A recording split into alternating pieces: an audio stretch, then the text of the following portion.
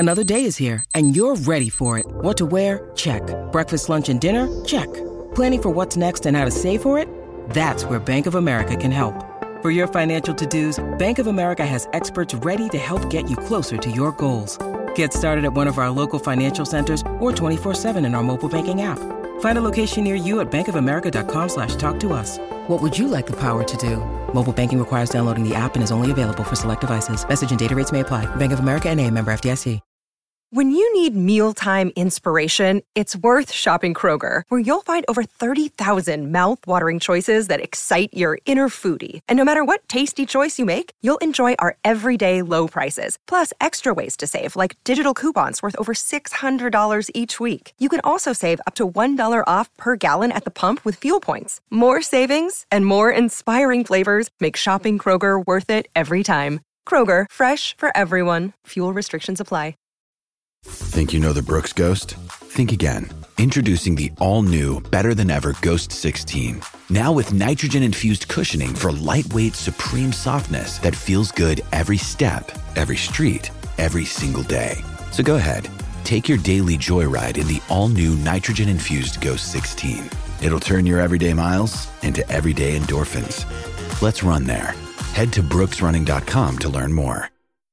With threats to our nation waiting around every corner, adaptability is more important than ever. When conditions change without notice, quick strategic thinking is crucial. And with obstacles consistently impending, determination is essential in overcoming them. It's this willingness, decisiveness, and resilience that sets Marines apart. With our fighting spirit, we don't just fight battles, we win them. Marines are the constant our nation counts on to fight the unknown. And through adaptable problem solving, we do just that. Learn more at marines.com.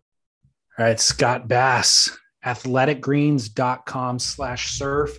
I don't know if you saw this. They were actually, the New York Times just wrote an article about them and their success last week. No, I didn't see the article in the New York Times about Athletic Greens, but it does not surprise me because Athletic Greens is my go-to superfoods, super green drink. And I love it. And I just got back from a trip, and guess what I brought on my trip? My little sample travel packets that they give me for my Athletic Greens. AG1, folks. That's key. Keeping my diet consistent when I travel has always been an issue. And when I was young, it really didn't matter that much. But the older I get, I do notice the effects of poor dietary choices on the road. And so things that are fast, are generally not good for you. Like just quick, convenient little things just aren't good. And so the fact that Athletic Greens is convenient, is fast, and it's good for you keeps you straight while you're on the road. Yeah, I can't say enough good things about Athletic Greens. And it's something that I often talk about when I'm talking about diet and stuff that I'm eating and how I'm staying healthy, just, out and about around town or with friends or on airplanes or whatever. Yeah. Well, that article on the New York Times wrote it was talking about the success of the company, because I guess they got some big valuation and a bunch of cash infusion, but talking about specifically their strategy of podcast advertising, how they've kind of heavily invested in this medium. And it's been a huge attribute to their success. So, and the product, of course, is as great as we say. So anyways, if listeners want to get in on it, athleticgreens.com/surf is our portal. It supports us. You find optimal health. So it's a win-win. Beautiful. I wanted to read something to you, Scott. Real Water Sports. I got an email from a listener who heeded our advice, and it says, "Hey, first off, just wanted to say Real Water Sports is legit. I heard about them on one of your guys' shows. After perusing the website, I found a board that I thought would be amazing, an MR/Mayhem Cali Twin. Wanting to keep my dollars a little closer to home, I called my local surf shop that is a dealer, but they were not able to get specifically what I wanted without ordering me a custom. I didn't want to wait for months, so I just went ahead, ordered the board, purchased it through Real Water Sports. The board came in perfect condition and it was sooner than it was scheduled to arrive, so I am stoked." That's great news. And proof is in the pudding. Real Water Sports, incredible hard goods, surfboards, fins, leashes, deck pads, board bags, everything you need for a surf trip. And they have a massive selection, as I mentioned, and They get the stuff to you quickly. The email went on to say, secondly, I was just watching the Make or Break episode 4. Wow. It seems that Kanoa Igarashi is a full-on anchor baby. It's astonishing to me that his parents left Japan, assuming they were pregnant at the time, with not much, no English at that, with all the cards on the table, and Kanoa would become a surf star, with the hopes that Kanoa would become a surf star. And it happened. The fact that Kanoa hasn't buckled under so much pressure since is absolutely crazy. So that's a compliment to Kanoa and his parents from the listener as well. Yeah.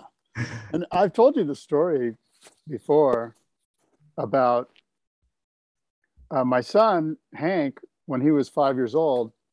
He was in a surf contest, the Rob Machado little, like, kids thing or whatever.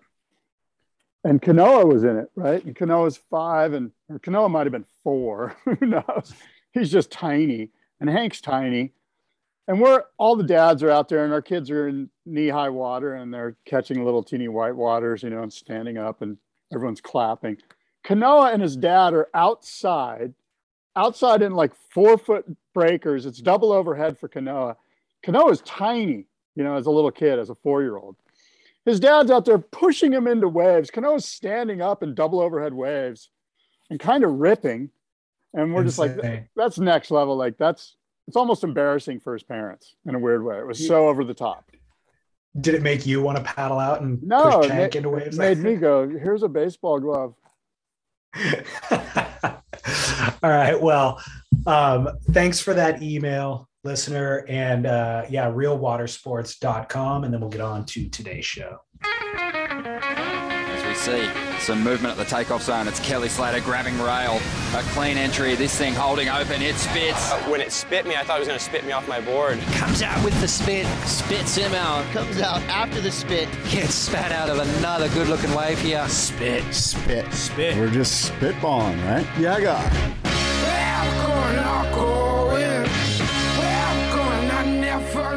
Yeah, guy. What's up, bros? Yeah, guy. Hey, that's my version of the yeah guy, but we do, David, have the original version today. A very special guest, which I recorded this morning, by the way. Our friend Jimmy Bear, who we have on our short list of people who may have invented or were the first to utter the yeah guy phrase. But first, David, let me say good morning. Welcome. It is July 13th. It's a Wednesday morning. And this is Spit, the Spit podcast. Yeah, thank you. Good morning to you. And here's from the man himself. Go for it. Like, let's go, yeah, guy. Yeah, guy. What's up? Yeah, guy. Like you saw Martin in the parking lot. Yeah. Yeah, guy. What's up? Right? Yeah, guy. Thanks, Jim. Dude, what's up, man? It sounded authentic to me. Guy's special. He's a good guy. Was that in the beach parking lot, or was that in a grocery store environment? That was the grocery store this morning. Okay. Ran into Jimmy Bear at my favorite grocery store, Seaside Market. Have other patrons there told him that he's becoming a podcast celebrity? No, he didn't seem to know. I told him, I go, hey, we're trying to figure out, the origin or who was the first guy to say it.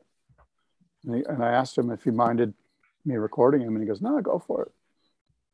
Did he claim to be the originator of the saying? Did he know what you were talking about? I was kind of in a bit of a hurry. I wish I would have had more time to chat with him about it. And I will. We'll get more insight later. We're going to keep you hanging. His story continues. The saga continues. Yes. Well, another saga just began unfolding this morning for you and I, and that is at J-Bay, South Africa.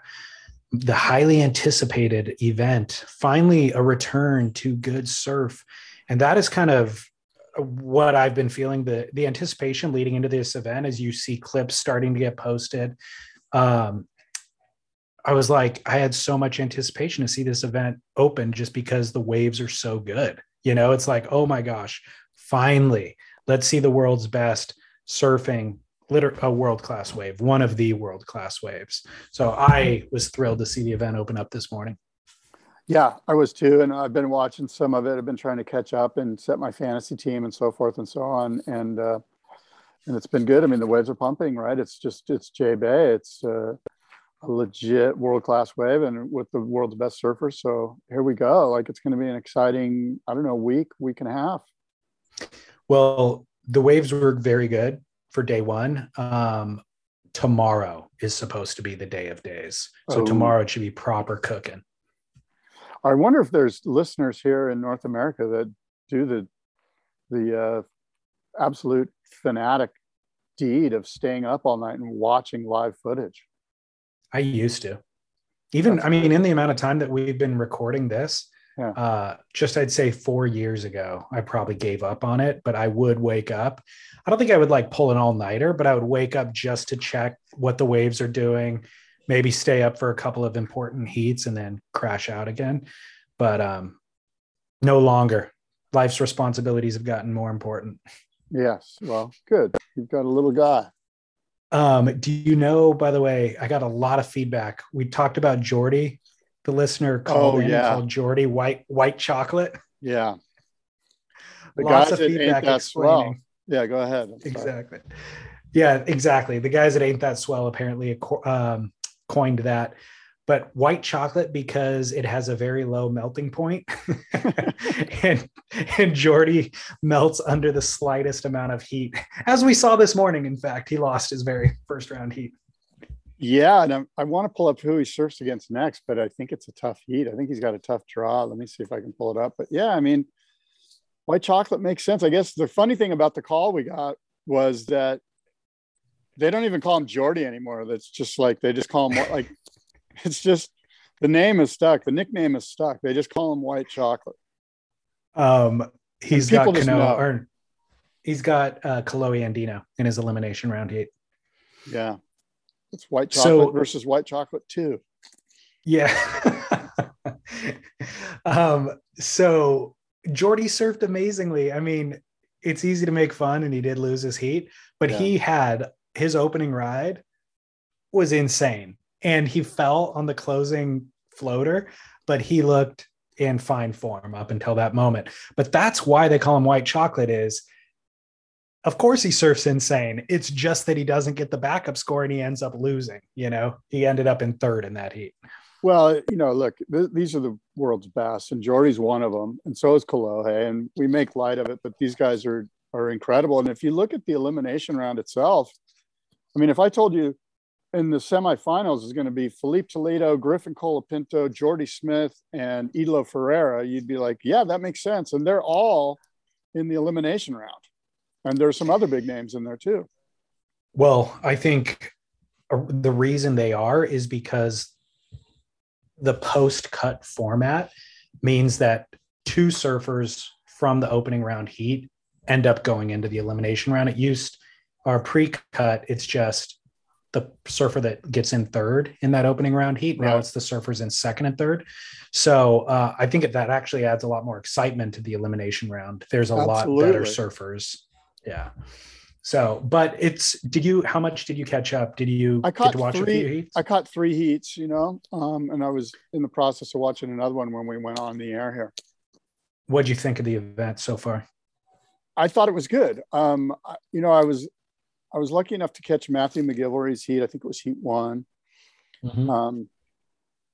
They looked sharp. And he won that heat. They didn't look tack sharp. You know, if I could be hypercritical, I would say that the guys are surfing incredibly, but they're going to be raising their game, I think, as the heats move on here. Yeah. And the scores reflected that. I agree with you. And so what was interesting was, well, first of all, the waves are good. They're not great. So everybody got an opportunity, but they didn't get 2 and 3 and 4 opportunities. So we saw a lot of the heats where somebody would have a big score, but not necessarily a big backup score. But what was interesting is that the goofy footers were kind of the highlights of the day. Yago Doras, I think he got the biggest score with an 8.67 and just absolutely belted the thing. Nat Young surfed up to his full potential, which we haven't seen in years, and ended up winning that heat. So I think on the women's side too, Tatiana Weston Webb was a big highlight. Maybe Caroline Marks. So goofy footers at J-Bay, not expected. Yeah, J-Bay, as we mentioned last week, it's one of these waves that really requires tempo and rhythm. And I think on your backhand, once you're in that rhythm, you're just flowing in almost an automatic state of being in the right tempo. Whereas frontside, I would challenge listeners, take a look at Matthew McGillivray's first heat in his opening wave, I think it was. He got like a 7.7 or a 6.85 or something.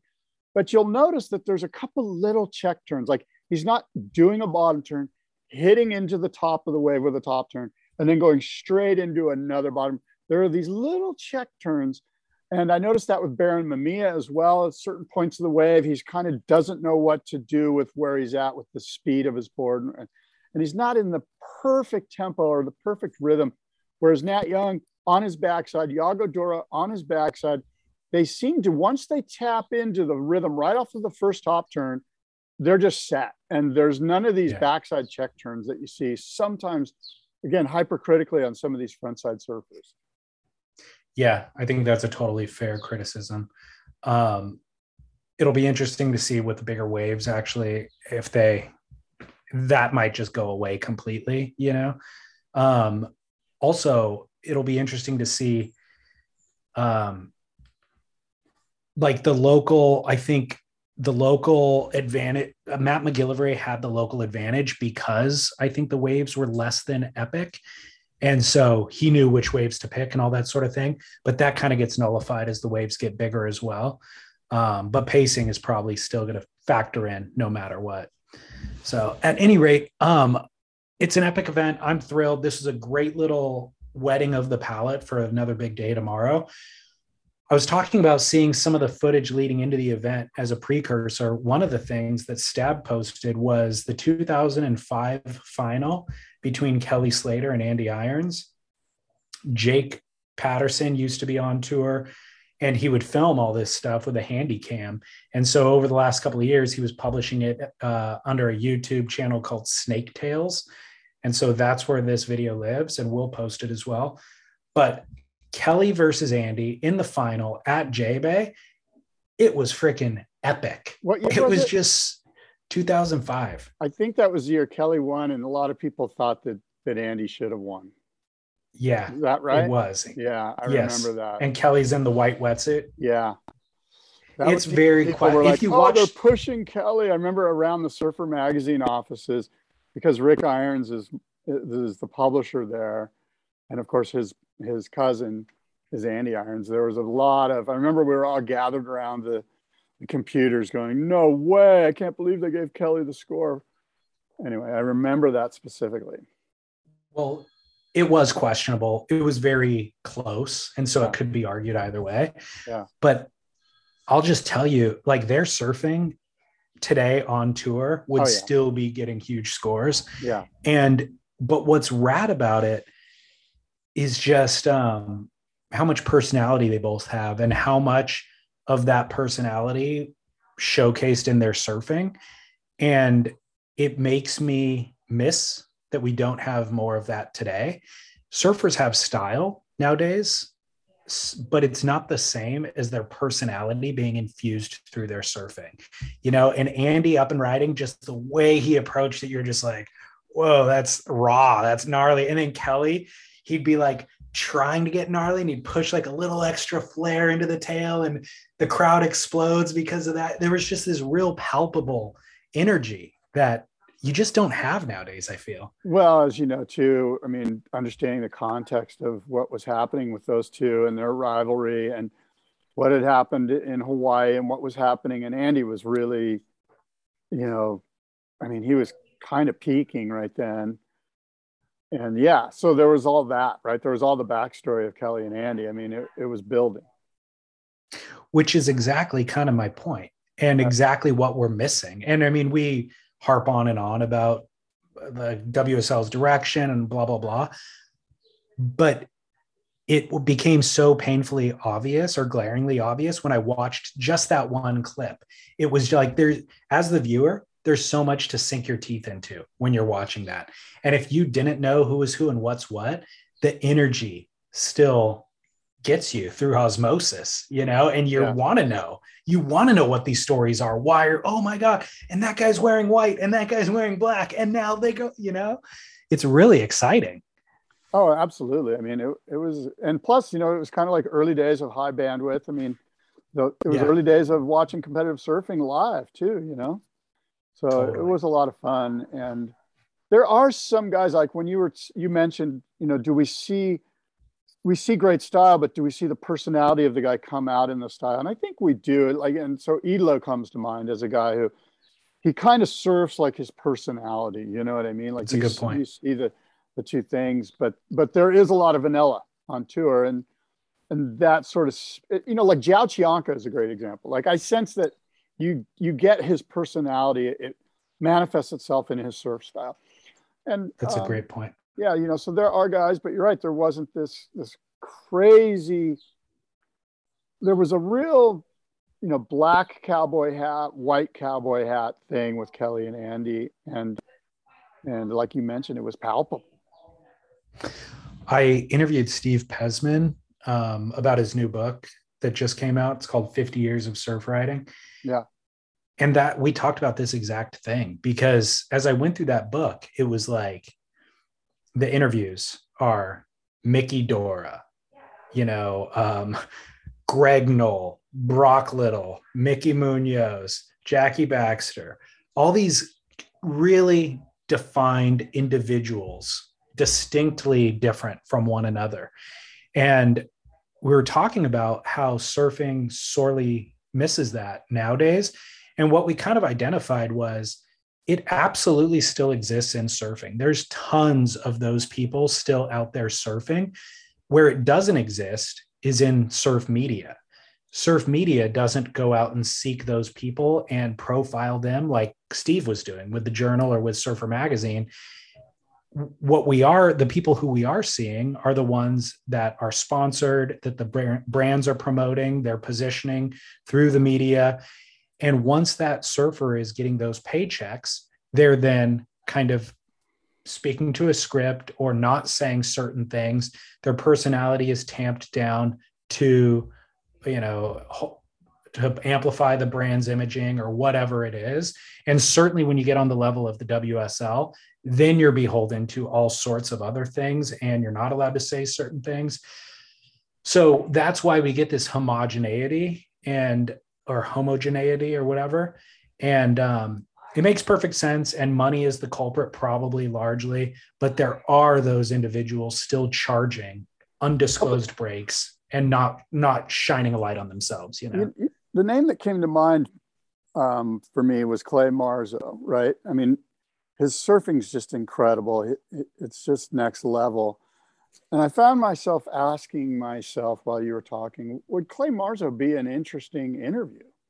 He might not be, because I just don't know. He has this Asperger's. He might not be able to communicate his feelings as effectively as we would hope. Like somebody like Mickey Dora, who's just tack sharp, that when you interview him, you're going to get not only incredible answers, but probably an agenda that comes with it, which may or may not be a good thing. But so Clay Marzo is the that guy, right? Like could like give me some other examples. Let's think of some other examples that are let me unpack ignored. They're being ignored. So I'll give you one, but let me unpack Clay Marzo first. Yeah, you're right. He wouldn't be a great interview, but what Pesman would have done back in his day was go spend time with Marzo and write this story that shows what an interesting character Clay is, even if it's not an interview. It would be an essay or a profile piece that highlights how interesting Clay Marzo is. And that Asperger's storyline, there's tons of meat to unpack there, Yeah. It just wouldn't be a straightforward interview or a podcast interview, let's say.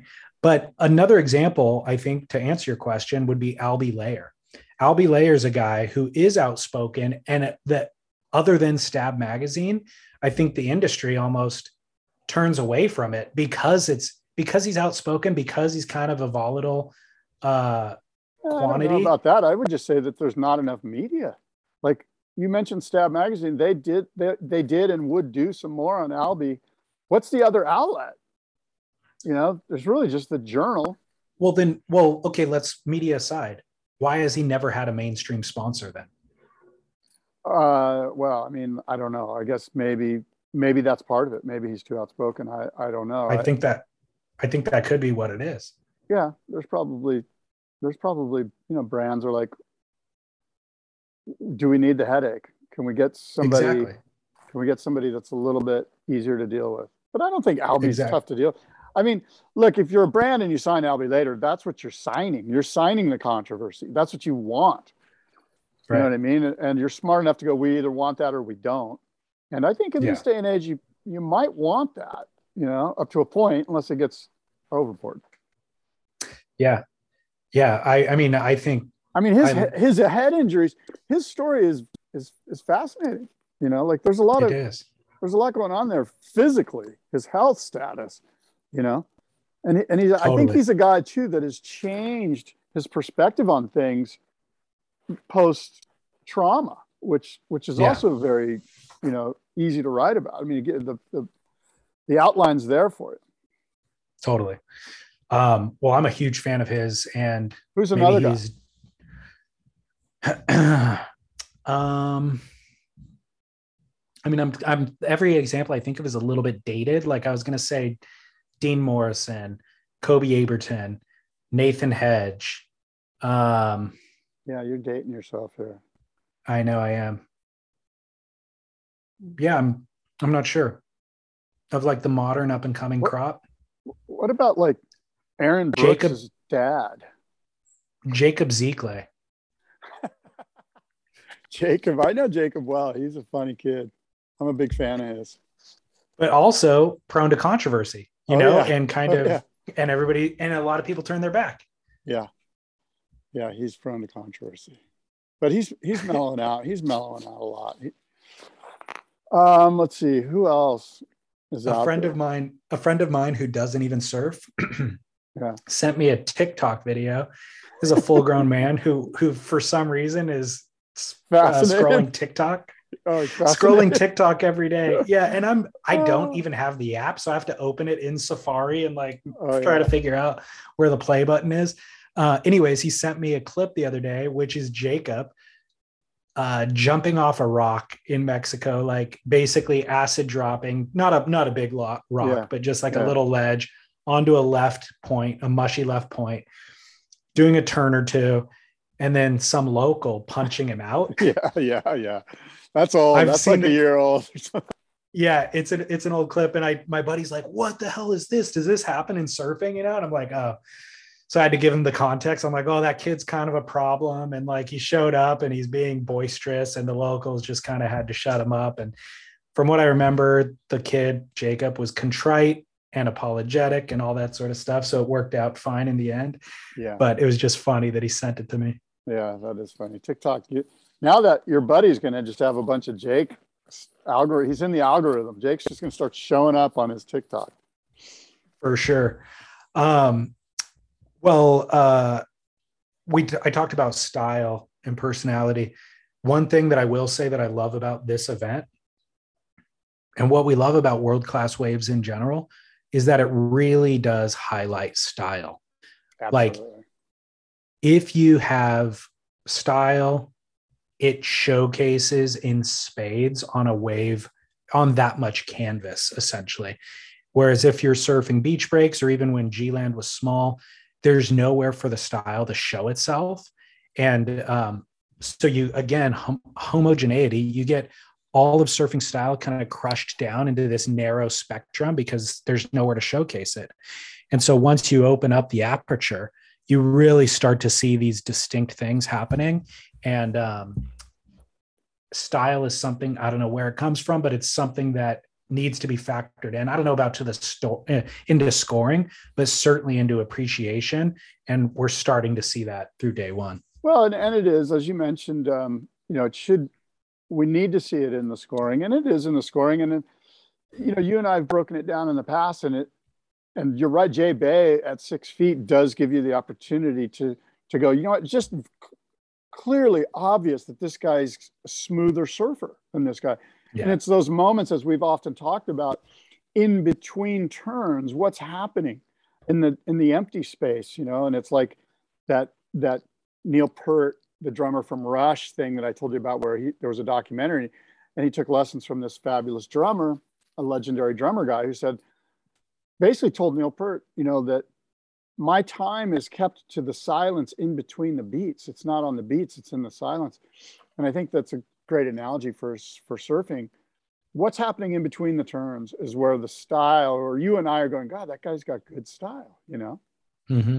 Where are his arms? Yeah. Where are his hands? Where is his body? How is he dancing? Does he look relaxed? Or does he look tense? Yeah. And is it obvious that he's gearing up for something down the line?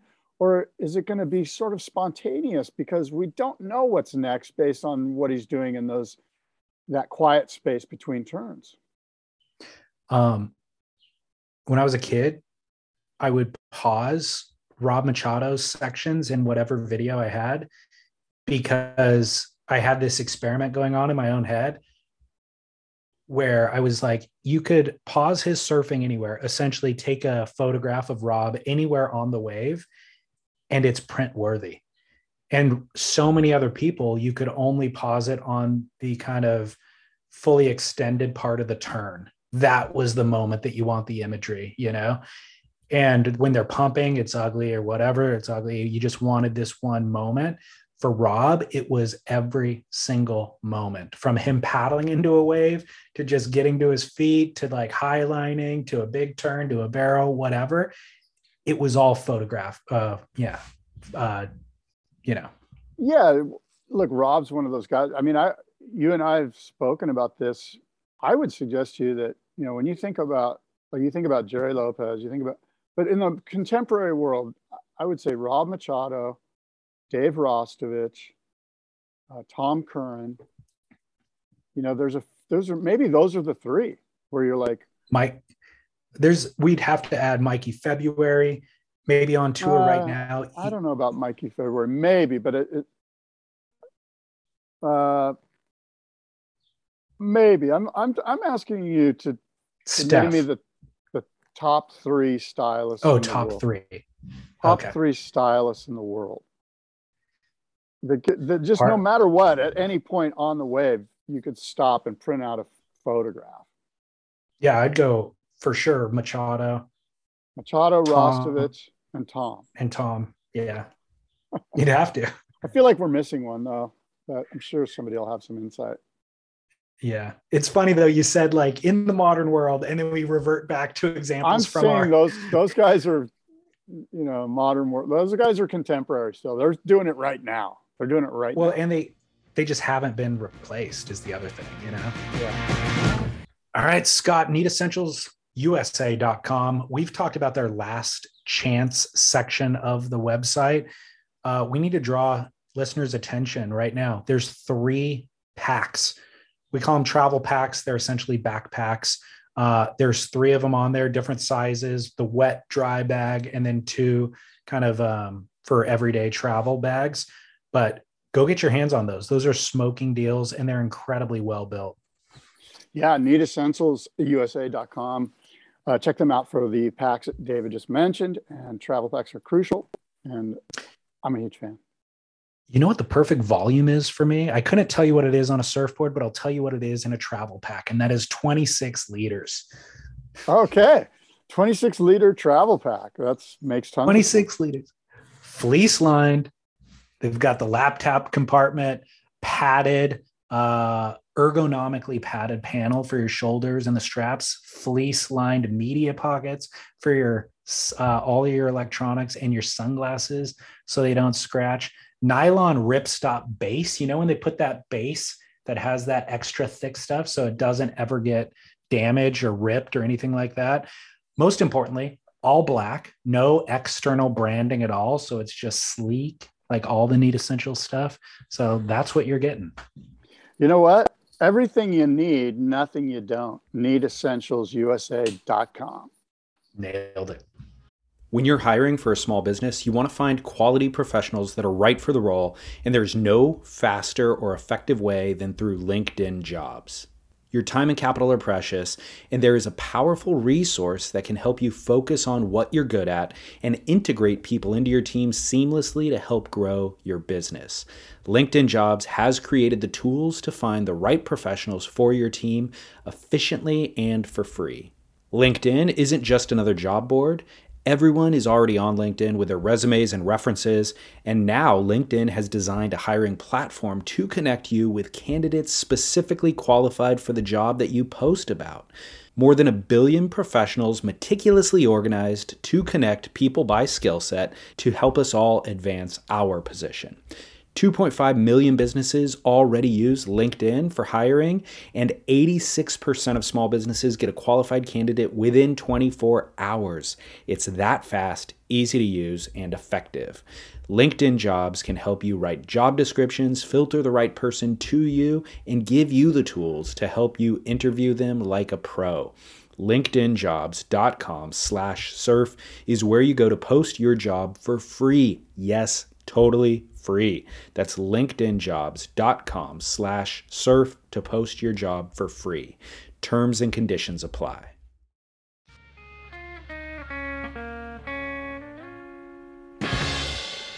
Did you watch any of Kelly's surfing at J-Bay yet? Yeah, I was disappointed in his board. To me, it looked like his board wasn't, and maybe it's more than that. Maybe his headspace isn't right, but he looked off. He didn't look on. He looked about a little bit more than half of what Kelly could be. You know what I mean? Do you know what he was riding?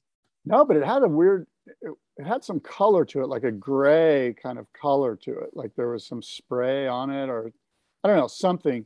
I don't know what he was riding, but it didn't look like it was handling real nicely. It's disappointing. It looked like it was behind. He was always behind. Yeah. I'm looking to see who he's drawn. Oh, he's got Baron Mamiya in his heat. That's a tough heat for him. That is a tough heat. Did you watch the most recent episode of Lost Tapes? No.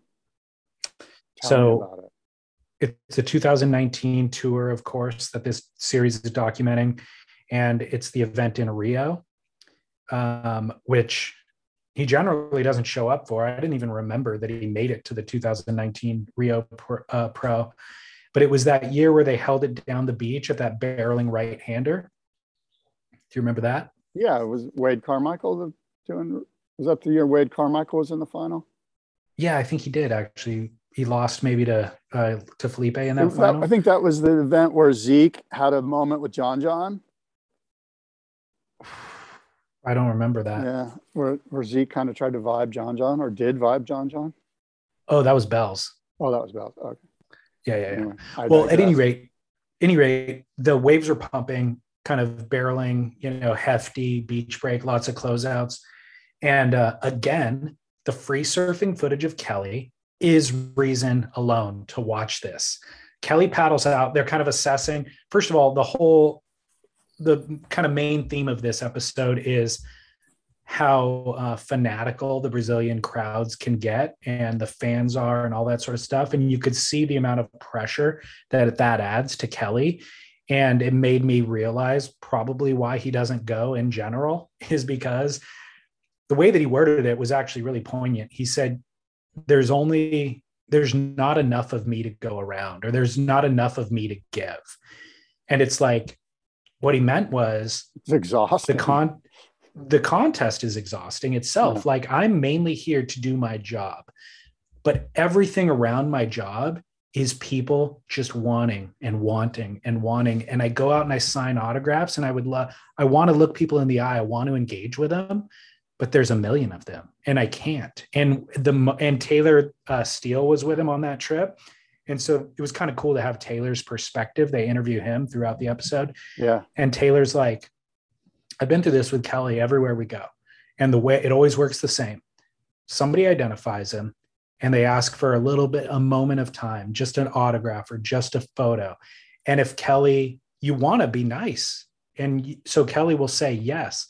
As soon as you say yes to one, people start coming out of the woodwork. And before you know it, he's stuck, and he's there for dozens of people or whatever. Well, in Rio, amplify that by hundreds. It's exponential, and it's everywhere you go. There's just no getting away from it. So Kelly absolutely looked exhausted, but you see how much it affects these people's lives. Like, it's meaningful to them. They are thrilled. They're in tears. Just getting an autograph, just seeing him, just getting a photograph seems like it's changing their life, if not permanently. Certainly it's bringing a lot of joy to that day or week or whatever. And so Kelly wants to engage, but he's like, there's just not enough of me to go around. So it's pretty interesting. But the free surfing, again, in each of these episodes is what draws me back to it. And so seeing Kelly paddle out into that thumping surf, and really he's, obviously the greatest surfer in the world. So you're watching all these closeouts, you're watching people not make waves or not even make the drops, and he's falling out of the sky, navigating through these things. Again, not in the context of the contest, just him sussing out a lineup is just kind of magic to watch. So I loved it. I'm a huge fan. Yeah, well, me too. I mean, I don't think, we're big Kelly Slater fans, and to watch his free surf's almost better than watching him with the Heat with a jersey on. It 100% is better. And the other thing is we just don't get enough of it, was my original point. The other interesting thing though was, I don't remember this happening in the moment, but he had this epic heat with Felipe, and everybody's expecting Felipe to win, and Felipe gets barreled and does crazy airs and gets an 8. But then Kelly's out the back on a set wave, gets a crazier barrel, gets an 8.5. And so it's back and forth. And with 8 minutes left, Kelly gets on the ski, and he tells the ski driver, punch it. And the ski driver does not punch it. The ski driver's like a little trepidatious and gets caught in a set, like a set wave breaking, gets caught, and the ski tips and falls on Kelly. But damages Kelly's board. Kelly gets his neck compressed because the dude lands on his head and breaks his hand. I don't know if he fully broke his hand. Any of this. So this is my point. They fully unpack it in this episode, and you and I don't remember it. We watched that event. Yeah. I then remembered the heat with Felipe, but I don't remember that accident, And sure enough, they're showing in this episode, the board, it's not broken, but it's punctured in a bunch of different spots. Kelly's icing his hand. He said he broke his hand. I don't know if he actually did, but in the moment, he thought that he did. Yeah. He certainly damaged his hand and he lost 8 minutes. This happened with 8 minutes left with Kelly needing a score. So Kelly even says, he goes, look, I didn't want to make the ski. I could have come in. I could have complained. We could have sorted it out, but I don't want to make the ski driver feel bad. Like, he's trying his best, but I did tell him to punch it and he didn't punch it. And this is the result of it. And I'm just thinking, gosh, this is so compelling. How do we not know about this? We watched that event. I do remember watching that heat after I saw it again. It reminded me, I'm like, oh, I remember this, how tight this heat was, but I don't remember this drama, I got a hot idea. What if you change the rules so that the surfers drive the skis? So like when you're finished with your wave, you call over a ski driver, he just jumps off, you jump on, and you're in charge of the ski. You jam out to the buoy or wherever the ski drop-off areas. There's a guy swimming out there. You jump off, he jumps on. You let the surfer control the ski. Perfect. Good I love stuff. We're going to turn this into F1 before you know it. Well, I mean, they could only blame themselves at that point. Right. And just think so it would be exciting as shit. In the off season, they're doing ski training as well. How to quickly sit on your board and jam out there. Exactly. I mean, or the driver could just hop on the sled. You just swap positions, right. Yeah. I'm in charge. Get in the back, bud. Exactly. The other interesting thing, it's not a criticism. I don't know how else to do it, but Pat O'Connell was, the commissioner or the director at that time. And so the event site was set up way down the beach at the crappy beach break, but the waves are pumping over on that right off the jetty. And so Pat was checking the waves that morning, and Kelly shows up and he's like, Pat, we got to run out here. And Pat's like, well, I don't know. You know, like we've got the whole venue set up down there. Like, I don't know if we can get everything. If we call the event on over here, we move everything, and then this goes to crap. Like, are you going to take the heat for me? Am I going to be able to point the finger of blame at you? Kelly's like, it doesn't matter. Look at these waves are firing down the beach over there. It sucks. Like, we have to run out here. And ultimately Pat agreed with Kelly, but it was just interesting to see like that one surfer has that much sway over this decision being made. Turns out it was the right decision, and the surfers should have sway over where the event is running. But it was kind of interesting to see that dynamic and how informal it was.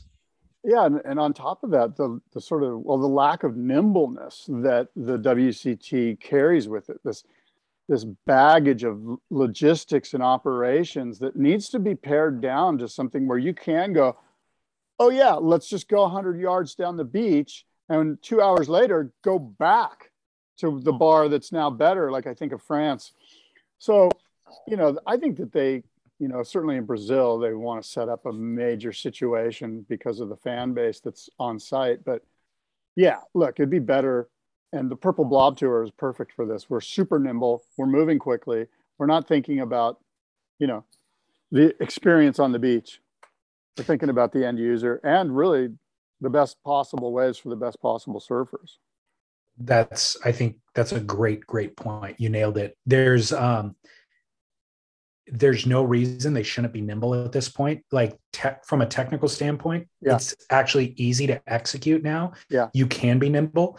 And the only thing that they need to be nimble are the cameras. All you have to do is get cameras set up, because the commentators, the judges, everybody could stay back in that position. By the way, they could all stay home because they could just be watching the same feed, having the same experience that you and I are watching.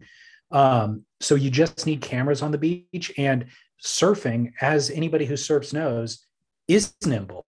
Like, the conditions are always changing. If you don't build the business around being nimble and being able to get into those waves, then you're building it incorrectly.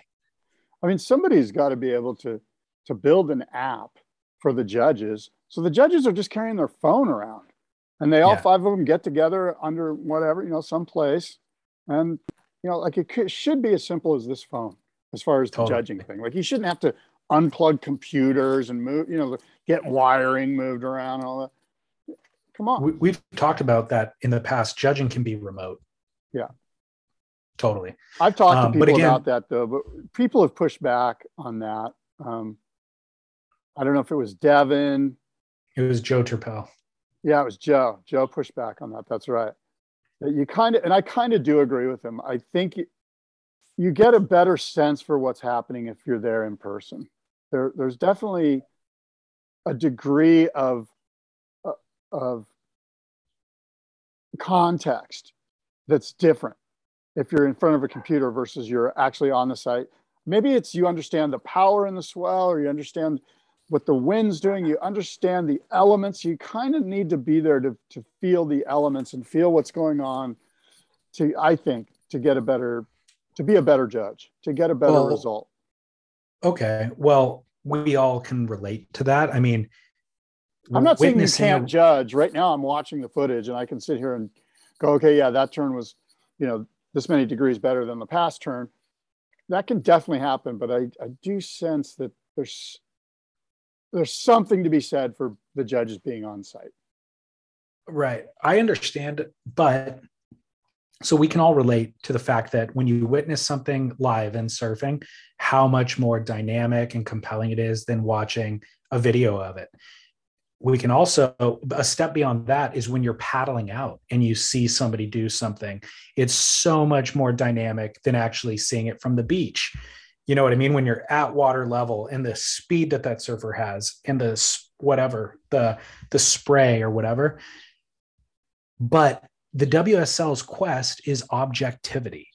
And so they've already kind of let go some of these, like, yeah, we would rather just have a free surfing experience where we're all living it live and all that kind of stuff. But you guys are striving for objectivity, and you should be replicating what's happening on site to us, the viewers at home, and the judges scoring and all that stuff should be reflect what we're seeing at home. So if there is a disparity between what the judges are doing and what we're seeing, then you have a huge flaw in the plan. So either increase the number of angles and the number of what the actual viewing experience, or the judges should be reflecting what we're seeing and scoring it the way that we're seeing it. And you bring up a great point, that being objectivity. It could easily be argued that it's way more subjective when the judges are on the beach. If it's just you in front of a computer with maybe two angles and you and the other judges only have those two angles, it's like, hey, we're all watching the same thing with no outside influence, whether it be the power of the surf or the wind or the crowd or any of that. Exactly. Yeah. So yeah, Joe Turpel, consider that. We love Joe. I know, I'm just messing around. I don't even know where we were going with that conversation. It was Pat O'Connell on the beach being influenced by Kelly Slater. That's how that all started. Well, help me out here.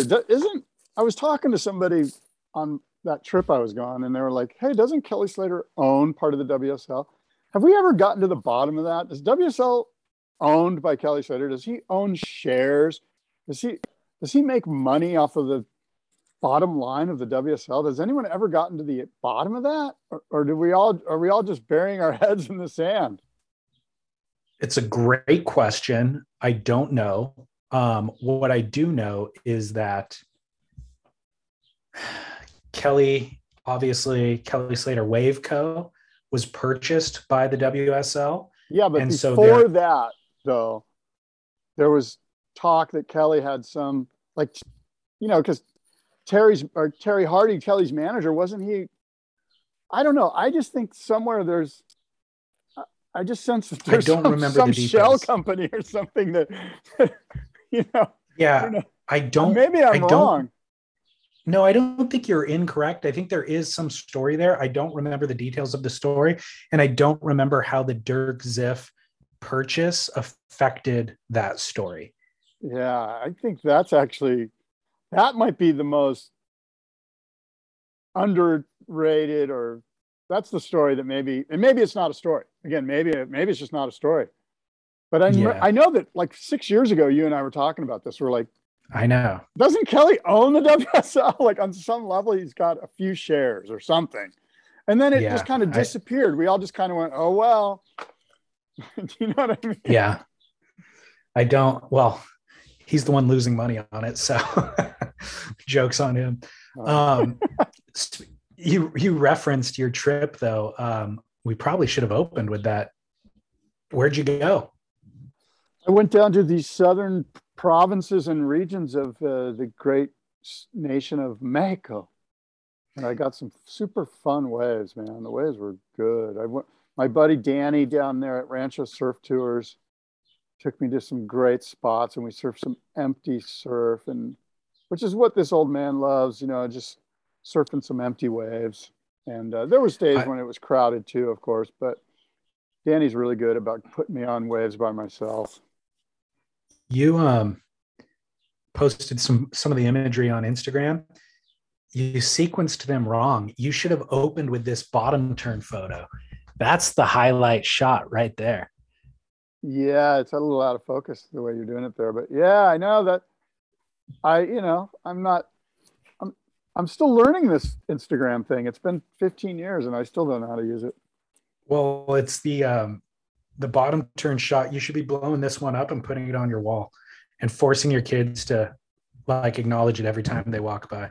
I was thinking about, how I have a big garage door. I was thinking about putting a mural on my garage door so my neighbors can see it when they walk by my house. It's just a massive surfing picture of me on the garage door. I think it's smart. Some of my neighbors did that right now during graduation season. It's like their daughter in the cap and gown, and it's like, congratulations, Kelly, or whatever. I think that's what you should do. All right. Should I put congratulations, Scott, too? And then at the bottom, style your arms like mine is the little caption underneath it. No, it looks like you absolutely freaking scored, man. Yeah, no, I did. I am more surfed out than I've ever been in my life. Yesterday morning, because I was down there, I got back last night. Yesterday morning, I was in pumping 6 foot swell, 5, 6, 7 waves per set. I was out by myself with 2 other guys, and we were spread out over 700 yards or whatever. And I'm sitting there literally letting 5, 6 waves go by unridden because I didn't have it in me. I was spent. Jeez. I was too tired to paddle for waves. And when I paddled for them and caught them, I was kind of too tired to surf them good. I was just, we surfed our brains out, 3 or 4 times a day, 5 days in a row. It's more than this whole body can handle. I mean, that's the thing, that negotiation you do with yourself where you're like, all right, I'm going to let this first one go so I could just have like an extra 20 seconds of rest. Exactly. And then you see the next one, you're like, okay, I've got the energy to paddle and to get to my feet adequately. But do I have the energy to then pull in and pump? That's exactly and it's like, well, right. And you're like, yeah, I do have that energy, but what about if it's a long one and I got to do a turn? No, I don't have that energy. Okay, I'm going to sit here again. I'm going to let the second wave go. Hopefully by the time the third wave comes, I have that energy, and you're constantly negotiating. And then if you eat it on that wave, it zaps even more energy and calories. So you're just like, oh, I'm at a deficit now. I got to rest. I got to let another set go by. Yeah, I was like sitting halfway up the point too. At some point I'm like, I'm not going to fight the current up there by the rocks anymore. I'm just going to sit here where I can sit up and take it all in and, contemplate and not be worried about a current or any of that. So how much of that experience makes you want to radically change your training while you're at home and your diet and all that sort of stuff? Not too much. I mean, I'm at the point in my life where I'm kind of doing what I do. Okay. I swim, I surf, I eat what I eat. I'm not like going to, chase any WCT dream. I mean, you saw the footage. That's about as good as I can surf. That's kind of what I do. I'm good at doing bottom turns. That's about it. And I'm fine with that. I mean, I'm super satiated, Good. It's a great place to be in life. Yeah. Still get Haagen-Dazs and you still get to get barreled. I was telling my buddy out in the water, his name's Bob Murphy, super cool guy. And we were going, in about 3 days, we're going to be wishing we would have paddled for these waves because we're going to be at home and it's going to be 2 foot. And we're going to be like, God, remember all those waves we just let go because we couldn't even paddle for them? Totally. Although there's a big south swell coming here to Southern California this weekend. Okay, good. We're getting a big south swell. Perfect. Yeah. So what board did you ride, or Wayne what boards Rich, did you bring? I brought one board, and I was struggling with which board to bring, but I brought Old Faithful, and I'm so glad I did because that board is magic. It's one of those boards where you can just count on it, and it just worked flawlessly. And it's the Wayne Rich. It's the model is called the B Dog, and I don't even think you can get it anymore. I think you got to call Wayne to get one made. But, it's sort of a tweener, kind of a fishy thing, but not real fishy, but not real. It's in between, but it's one of the rare tweeners that actually works. You get the best of both worlds rather than the worst of both worlds. So it's got a wide tail, very fast. And I just can't say enough about, this is probably the 4th B Dog I've had from Wayne, and they're all awesome. And they just work great. And they're the type of board where you can move up to the front of the board to drive through the barrel, move back onto the fins to do big hacks. It holds in everything. And it was, it's the kind of board people go, hey, what are you riding? Like that board looks like it goes really fast and it's really easy to surf. And that's really the truth. Like I just paddle, stand up, and the board kind of takes off and it doesn't spontaneously combust out on the shoulder. It knows how to handle the speed and allows me to do with the speed what I want to do. And it's just a great surfboard by a great shaper. So it's a short board, but fuller volume. Yeah, it's 5'11". 5'11", it's probably like 20 and a half, maybe 20 3/4 wide. And then the width kind of stays with it. Like the tail could easily be a swallowtail, but he doesn't take a swallow cut out of the tail. He leaves it a square tail. But he thins the thing out so much in the tail. It's very, very wafer thin back there, which means that it can stay sunken into the wave through the turns, and allows release, you know, where the if it was a swallowtail, it might add some bite. But he just does a good job of foiling the thickness down to like a caster, you know, like just beautifully thin, wafer thin. But because it's wide, you get sort of the benefits of a wide tail, but also the benefits of being able to keep the tail sunken into the turn throughout the turn. Gotcha. Yeah. Epic. Is B in the B dog for bass? I don't know. You'd have to ask Wayne that. He made the design and named it. It's not. I don't want to take credit for something that's not my thing. Like you did with Yeah Guy. I'm just kidding. Hey, how would it be? How would it be if B Dog was actually for Bear? That board was actually a Jimmy Bear board, and you didn't even know. That would be sweet. I would be fine with that. Speaking of surfboards, we're giving away that 6.0 Pyzel Shadow John trade-in. That's worth reminding people about. Absolutely. You'd be silly not to subscribe to the podcast and just automatically be entered to win the boards that, frankly, David, you've been so good about getting and corralling for the giveaway. And at some point I thought we were going to get a Christensen. I think we still are, but remember I ordered that Christensen a long time ago? Like, when was that? That was a while ago, right? Yeah, it was. I don't know. I don't know. I'm sure they'll call me when it's done. Who knows? They told me 8 weeks. You know what I was thinking? They did. I think Christensen even told you that we'll get one for the show. If they are backed up or whatever, or if there's an issue or lag for that, we could just get one from Real Water Sports. We could we'll give away a Christensen. We'll tell our listener who wins. You could just pick one from Real Water Sports and we'll cover the costs and have Real Water Sports ship it. And that'll lighten the load off Christensen even. Yeah, that might be better. I'm looking forward to getting it. I forget the model, but man, Chris makes Micronaut or something. Yeah, the Micronaut. Like, yeah, I think that's right. I think it was a little quad, maybe. Yeah. And Chris is another guy like Wayne who's made me. I don't think I've ever had a bad surfboard from those guys. You know what I mean? Totally. Chris Christensen's boards. I mean, like when I need a board where I'm like, okay, I'm going to go out into some solid surf. I need a board I can count on. Chris's boards, they're incredible. So are Wayne. So are a bunch of guys. Pat Ross. I mean, there's a bunch of guys. Roger Hines. I know. Matt's made me so. I mean, yeah, I've had good boards from many. So, yeah. Get in on that giveaway this month, and we'll have one for every month throughout the rest of the year. But the John trade-in Pyzel is unbelievably unique and awesome and bespoke and built for John and ridden by John. I have got a kook and a must-see moment for you, Scott. Yeah, who's your kook? There was a video posted of a kid named Made. Let me see. Made Mahendra getting shacked. I think it was at Nias, and he comes out and there's somebody duck diving at the end of the wave with the tail of their board sticking completely out, like 4 feet beyond where their butt is.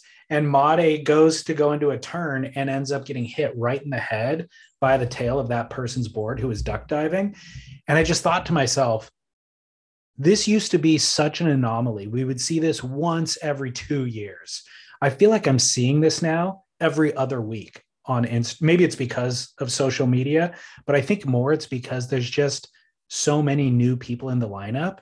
And I'm looking at, if it wasn't, I'd have to look at the footage again. If it wasn't Nias, it's still a pumping 6-foot barreling right-hander in Indonesia.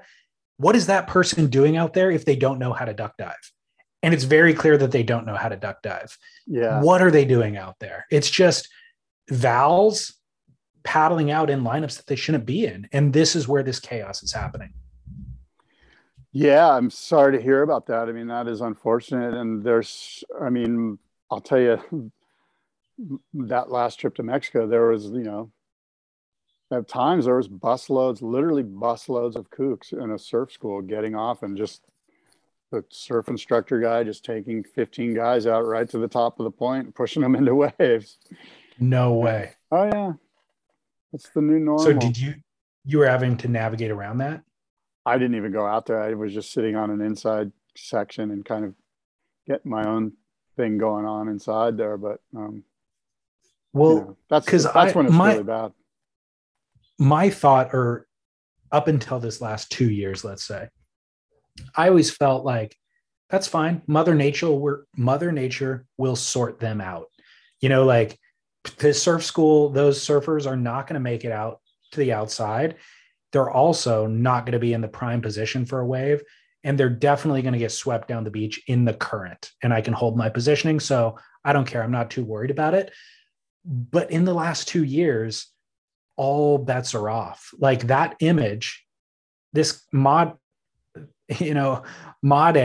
should not be worried about getting hit in the head by a duck diver at 6 foot pumping reef pass. Yeah, that's definitely not cool, and it's unfortunate. And yeah, it's crazy. Things are changed. I mean, like these guys at this point break, there was like 2 or 3 surf instructor types on boogie boards that were just out there just pushing them into waves, Yeah. And so they were kind of good enough to like get to their knees and stand up and just like, butt stance it through sections. And you're just like, oh my God. But it's insane. What are you going to do? I mean, we had a great trip. That was just one little moment. Well, it's a little moment, but it's pervasive nowadays, and it's everywhere in the world, it seems.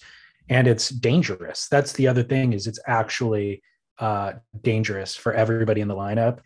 And I guess my problem with that story you just told was somebody's pushing them in when they're not adequate. They don't even know how to catch on their own. They don't even know how to catch waves. They have no idea. That's the problem. How to judge a wave breaking, If they have the ability to make it into the lineup and to navigate and all that, then maybe they have a place there. But if they're just artificially dropped off there and pushed in, that's the problem. I have a Duke. And my Duke there's 2 of them. And these 2 guys should be on tour. Like when I look at the back half of the tour, even now as it's been cut, there's definitely 2 guys that I could pull off of this tour. And these 2 guys should be on it. And they are Rio Wada, Indonesian Rio Wada, and Matthias Herdy. Those 2 guys should be on the WCT in a perfect world, if I had my say. I mean, what we have is just incredible, exciting, above the lip surfers that I think Rio just won the Bolito Pro.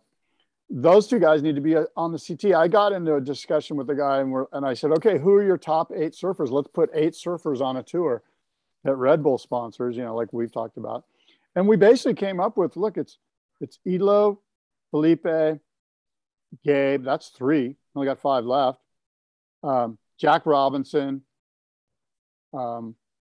Ethan Ewing, Rio Wada, and Matthias Herdy. Like that would be a pretty fucking, excuse my French, go ahead and put a quarter in the curse box. That would be an incredible 8 guys. Totally. Now I need to crowbar Kelly Slater in there somewhere. We eventually realized we need 12 guys. And we figured out a way, by the way, we figured out a 12-man format. You have 4 heats of 3, 2 guys move on. The first round heat, 2 guys move on, and then you have, what would you have? You're at 8. Now you're at 8s, and you can go to 4 to 2 to 1. Perfect. Solved. Yeah. 12 I agree with you.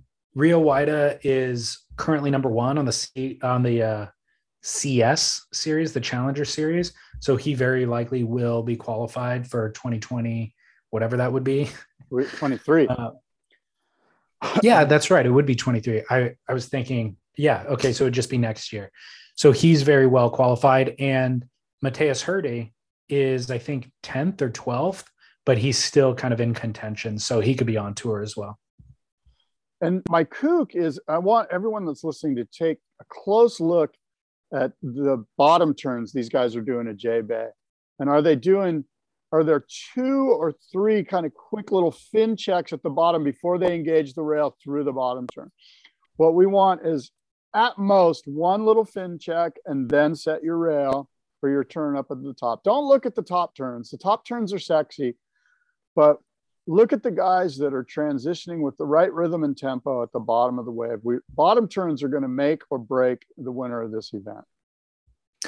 Well, that leads me to my must-see moment. And I posted it on Instagram last night, and it is the epic 3-minute video that Rip Curl did. It's an interview with Sonny Miller that they filmed in 2013. And it's Sonny talking about shooting that session with Tom Curran's first trip to J-Bay. It's Tom Curran's first time riding that surfboard, and it's Tom Curran's first wave that he ever surfed at J-Bay. And it's a forfeit. Yeah, that's right. And those bottom turns that he's doing are the template for what you're talking about. And so we've talked about this wave a lot on the podcast, but we're in J-Bay now, the CT's there, and this is required viewing for all of us. And hearing Sonny discuss it really adds to the gravity of the importance of that wave. Sonny was the best, is the best. We miss Sonny. He would come on my terrestrial radio show often. He'd come down, he'd bring burritos, he'd bring his little dog. We'd sit in the studio, and you could just talk to Sonny for hours. And he was just a charming, a gem of a human being. And everyone misses Sonny Miller. He's such a great guy. So much fun. Yeah. Such good energy. Yeah. Well, watching that wave never gets old. And Tom, in addition to the bottom turn, we always talk about the bottom turn, but or the bottom turns on that wave. But go back and watch the way that he enters the barrel on the second half of the wave. He's like climbs up the wave face while he's entering the tube. He's climbing up the wave face. And the way that he does it, 9 out of 10 surfers, because of that entry, wouldn't have the projection to kind of get the line set and come out. So he kind of like you said, climbs, and he's kind of like compressed, but he just makes it under the curtain. And you're like, oh, I wonder if he's going to find the line in there. And while you're wondering that, he comes out so perfectly poised, just styling. He comes out of that thing in the perfect Curran stance. And you're just like, whoa, how did he get into that position? But also, I just want an image of him in that position, because that is the foundation for all surfing right there. Just in that, saddled into his hips, perfectly like centered, just low and flying out of that thing. Goat status. Guys, undeniably. Free scrubber. The best. Look, David, we've said a lot. We've got a big week of WCT surfing competition ahead of us. It's going to be fun. It looks like, I guess you said tomorrow's the big day, and there's going to be a shakeup. And I will say this, that Idolo heat scares me. And I want Idolo to be in the top 5, but he's got a tough heat. And, it's Idolo versus the Luke Thompson, the wild card, who had a very solid first round heat, barely lost. Yeah. So, yeah, all of these heats are great. This elimination round is exciting. Barron Mamiya versus I'm rooting for, as much as I love Idolo, I'm rooting for Luke, because Idolo this season has shown that his head's not fully in the game. He's got some kinks in the armor, and I want him to be outed. I want Idolo in the top 5 at the end of the year. And if losing here means that that's not the case, then that's not good for me. I want Idolo in the top 5. I want Idolo ousted out of the top 5, just as punitive punishment for his shortcomings in the first half of the season, and Kanoa can slip in there into the top 5. Oh, that's so wrong. You couldn't have picked somebody besides Kanoa. Well, I think Kanoa is sitting in contention right there in the 6th spot. All right. Okay, well, look, until next time, David, adios and aloha. Was it a huntsman or a player that made you pay the cost, that now assumes relaxed positions and prostitutes your loss? Were you tortured by your own thirst in those pleasures that you seek, that made you Tom the Curious, that makes you James the Weak?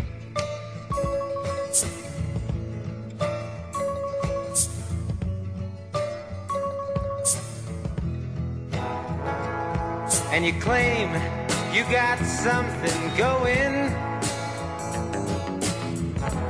something you call unique. But I seen your self-pity showing as the tears roll down your cheeks.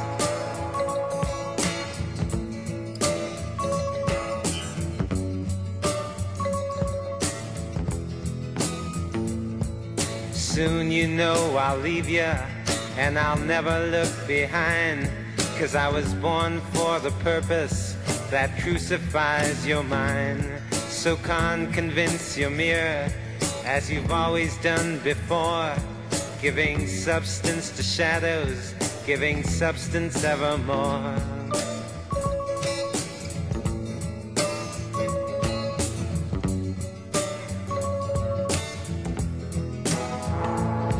And you assume you got something to offer, secret shiny in you.